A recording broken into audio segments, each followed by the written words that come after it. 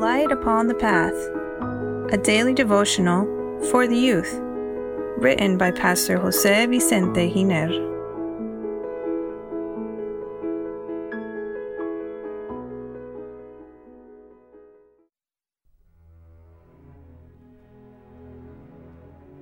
June 15.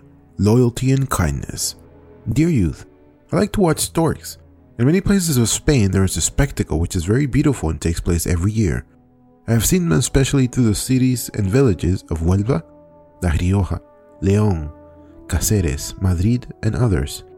Storks awaken the sympathy of everyone since they are presented carrying a baby on their beak that announces good tidings. This sort of bird belongs to the wading bird group, since they have long legs similar to stilts. Sometimes you can see them leaning on one leg. It seems as if this way it helps to ease the blood flow from their long extremities. In flight, they can reach speeds up to 28 miles an hour.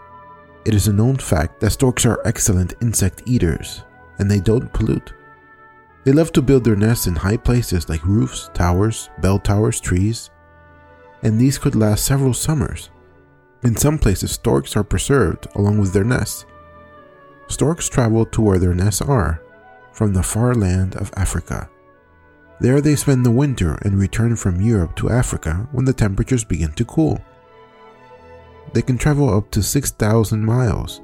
There is a legend that says storks bring babies from Paris hanging from their beak. This fable comes from Central Europe, and its origins come from the custom that the stork has to care for their child so delicately, goes out of her way for her family, and prepares a nest with much care. The Bible also speaks about the stork. Even the stork in the heavens knows her appointed times, but my people do not know the judgment of the Lord. Jeremiah chapter 8 verse 7. This text is meant to be a reprimand for the people of Judah for turning their backs to the Lord to worship pagan deities. But why cite the stork? In Israel, the stork was known because in the time of their migration, it was very common to see them when they traveled through the biblical land. The meaning in Hebrew of the word stork is loyal and of loving kindness. Storks are one of the few birds that spend their lives with their partner.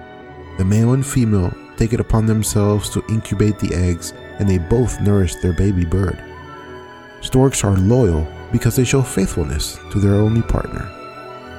We can now better understand why the Lord used this bird to give disloyal Israel a lesson. Storks recognize the season, while humans don't know the time or moment we are living in. We live in a society where divorce and unfaithfulness are part of the daily norm. On the other hand, we see that few decide to be faithful to God, who created them and redeemed them through the blood of Christ. The Word exhorts us to be loyal to God.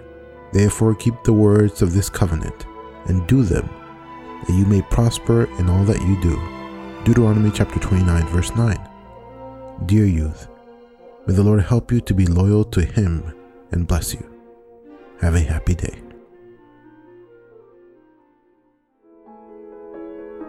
Please share this message that it may be a blessing to others as well.